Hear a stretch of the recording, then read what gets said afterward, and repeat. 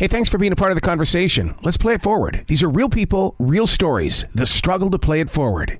Episode number 599 is with legendary Jim Shockey, the author of Call Me Hunter. I'm doing great. Wonderful day today. You know, you're such a hero for so many reasons to so many different people around the world. I want the world to know what it's actually about. And if I can educate in that way, it's great to hear that it's reaching people. Well, now that we have the book, I mean, what's shocking about this is the fact that I can go back and reread these pages. It's not like an episode on TV where, it went by. What did he say? But now I physically will sit there with a yellow highlighter and really take down some great notes. I hope so. That nothing would make me happier if people would dig deeply into this to uncover the layers that is this novel, Call Me Hunter, because there's many levels of storyline within this one novel.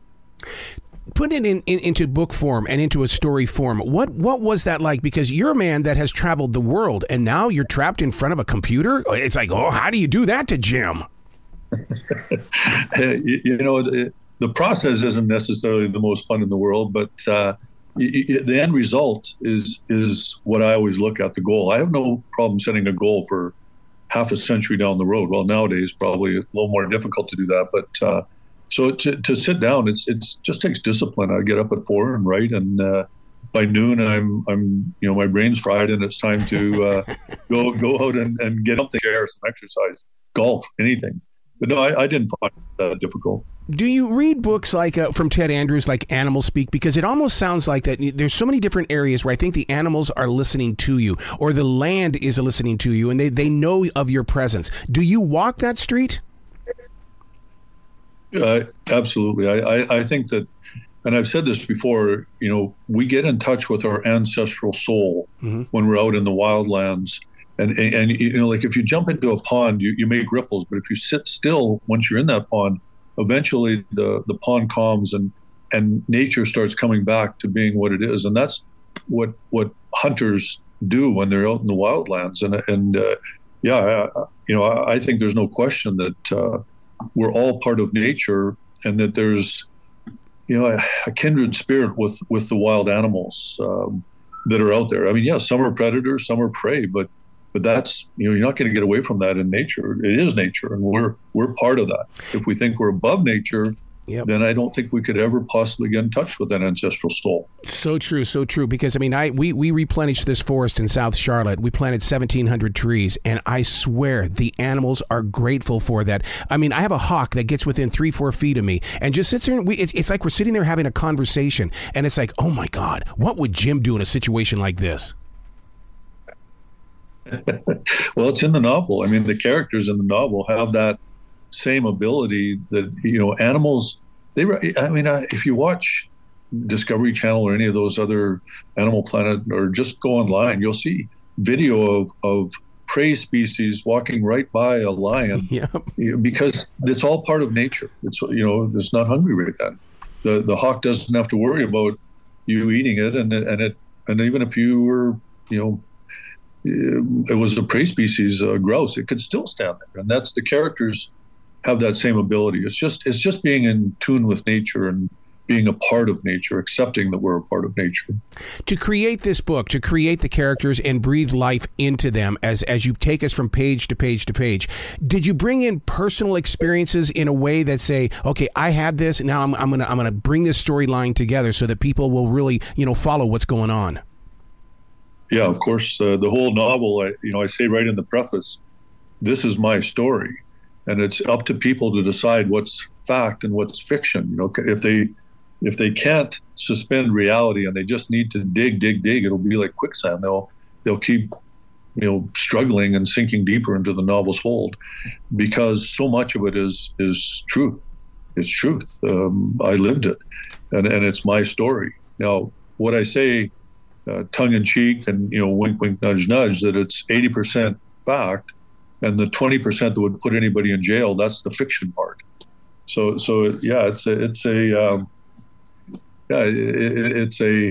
it's truly based on my life experiences, and I live life out on the edge, not in the middle of the bell curve. That's for sure. Not the truth. So, how did you change personally when you experienced a smudging? Because that is such a moment that a lot of people don't understand, but it's very, very connected to the universe, the great mystery.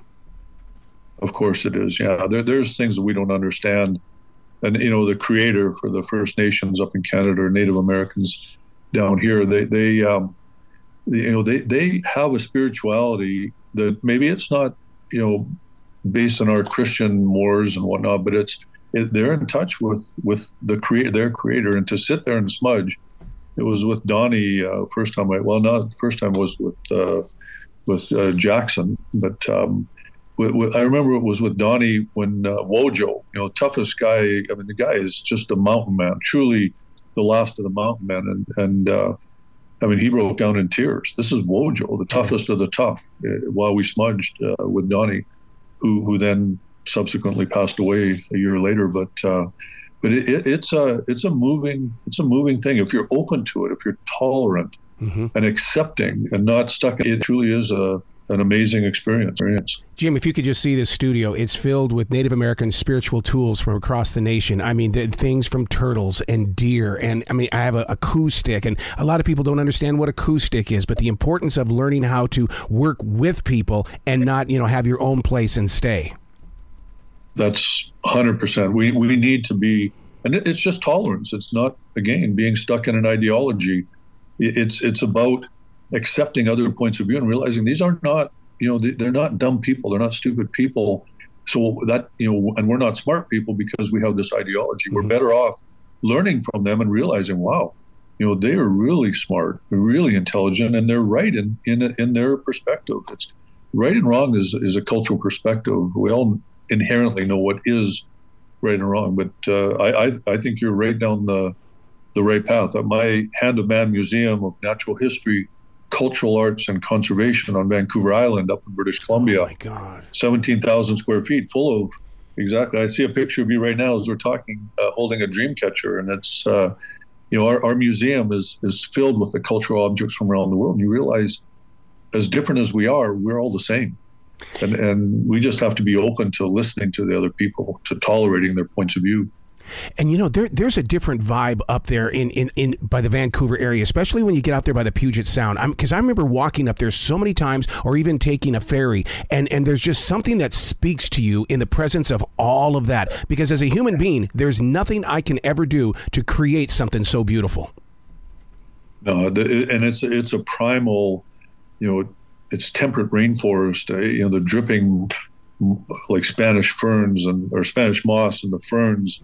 When you walk through one of those old growth forests, it is, it's a moving experience when you're on the ground, let alone looking at it, from the water, from a ferry or wherever you happen to be. It's a neat place. It's a neat place that it was inhabited 23,000 years ago. Wow. By cultures that aren't here anymore. I mean, they're gone. So yeah, it's a neat place. It's the beginning of us here in North America, apparently. Do you think that the North American deer, especially the whitetail, are becoming too friendly with humans? Because I've got 6 and 8 point bucks in my forest. They're not running away from me, dude. They'll stare at me. They wag their tail at me. I mean, it's almost like we have this relationship, and I'm going, I don't think we're supposed to be doing this. Yeah, the Garden of Eden would have been a neat place, but we unfortunately, that's gone. So this is it's an interesting time when we don't need the food, and someday we're going to need the food. Yeah, and then the deer will be running. Trust me. And there's places where they still have that predator-prey relationship with us, but I don't think it's a bad thing when animals are habituated to humans in that way. But I do think ultimately it'll prove to be unsustainable.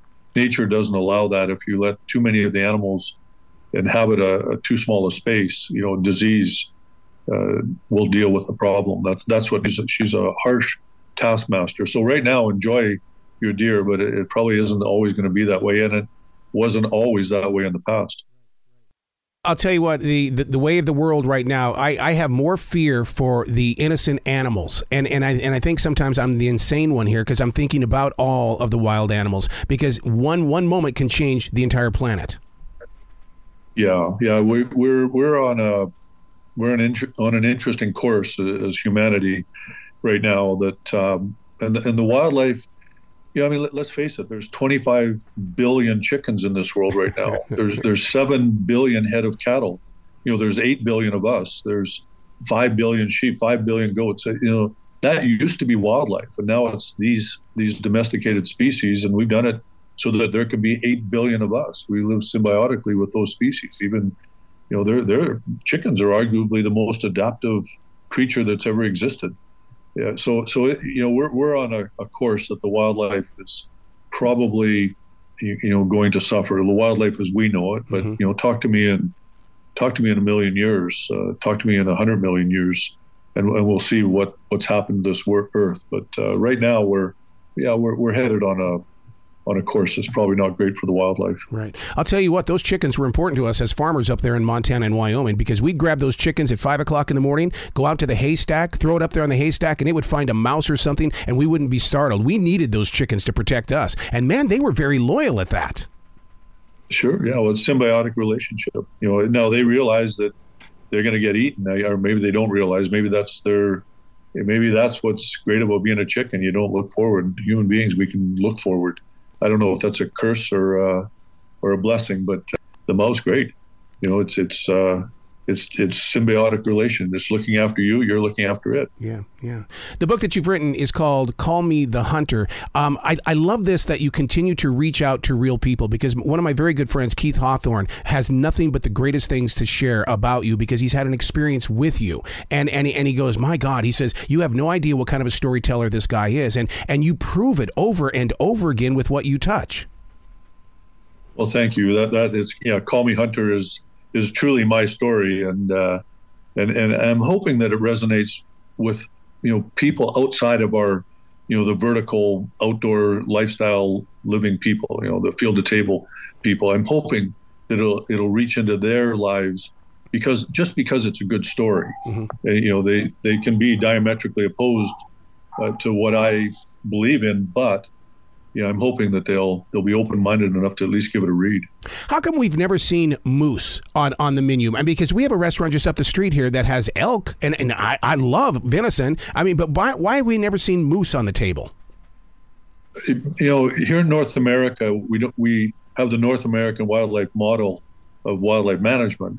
Europe, you can see wild animals on the menu, red stag. You can see roe deer. Yeah, But here in North America, we're not allowed to buy and sell wild game. So the elk that you're seeing are actually, they're not domesticated, but they're raised in a high fence. Okay. Same with the bison that you might be able to buy. Mm-hmm. But you won't find any wild game on the menu. And I think part of that is because of the market hunting back, in the turn of the 20th century, beginning of the 20th century, where they almost wiped out the ducks of the world and the geese of North America because the demand for their meat in New York City was high enough that it pretty well decimated the population. It wasn't hunting; it was commercial harvest of these animals. So here in North America, I think it was Teddy Roosevelt was responsible for it. He said, "No, we are not allowing people to sell wild game meat in North America." So that's the way it stays to this day. Thank goodness, because if you want to eat wild game, you got to go get it. Yeah. And you've dealt with poachers, haven't you? My God, I can't imagine where your heart went when you had to go face to face. Close situations, especially in places like Africa, where life, the value of life is not like, they don't hold it on a pedestal. It's just they're there and they get killed and that's the end of that. But they'll kill you by the same, without a lot of compunction if they're doing something illegally. So yeah, I've been over in Africa on the poaching patrols.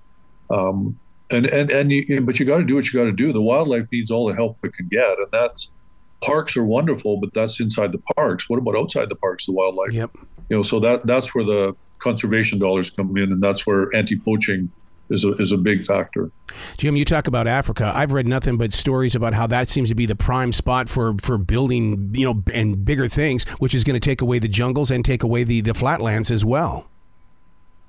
Yeah, I mean, Africa is being colonized economically by China right now. It's been like that for 20 years. When I was over there, I'd see, I mean, truckloads of Chinese workers, and they're damming up rivers. They're dealing with the governments directly, and the governments are indebted to the Chinese. So it's two ways you can colonize: militarily or economically. So what you're seeing is Africa being colonized, and for the resources, and that means wildlife is not high on that priority list because there's no real value there. So whatever the habitat is, that's the biggest threat to wildlife these days is habitat loss around the world. It's not hunting and even poaching to a degree. I mean, specific areas, specific species, yes, but habitat loss is the biggest problem, and the extraction of natural resources without any oversight over in Africa is going to be, it's decimating the wildlife populations.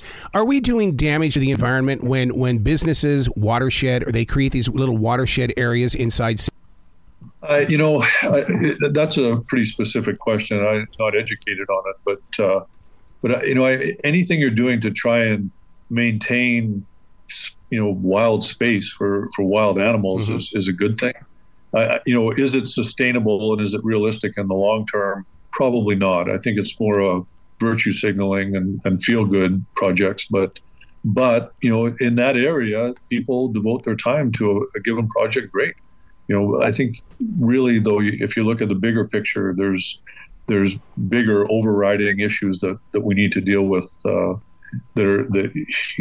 little tiny enclaves are not the way to protect wildlife going into the future.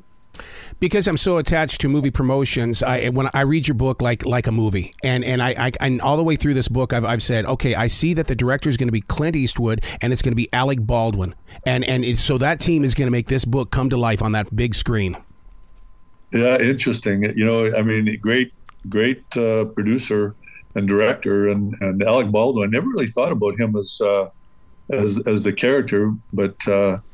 Maybe Zhivago. I don't know if I'd see him as Hunter. I was thinking more like Kevin Costner as Hunter. I'll give you that. Yeah. Alec Baldwin. But that's interesting. I write cinematically, so because that's how my brain works. That's how I think. I've been produced 500 hours of television over the years. So when I write, I'm actually seeing it. And I'm glad to hear that when you're reading it, you're seeing it just like I wanted you to see it. Yeah, because there's a flow to it, Jim. The flow is that you're taking us to the next page. So, I mean, it's one of those where it's like, okay, I'll read one more page and I'll put the book down. No, you end up reading 10 more pages. Yeah. I'm reading it again myself. And goodness sakes, I've read it 10 times. I read it to my wife, Louise, out loud even. I read it to myself out loud at one point. But, I'm reading it again to just, now that with time, and last night I should have been asleep by 10 o'clock and it was still 11. I was still reading my own stupid novel. It's like, but I was curious, okay, because I could, I can remember, of course, but if I just read it as a reader, I'm just like you. I want to keep going and see what's next. What's next? That's it. Please come back to the show anytime in the future. The door is always going to be open for you, Jim. I appreciate that. It's a real pleasure that I was able to speak with you. Absolutely. You be brilliant today, okay? You bet. You too.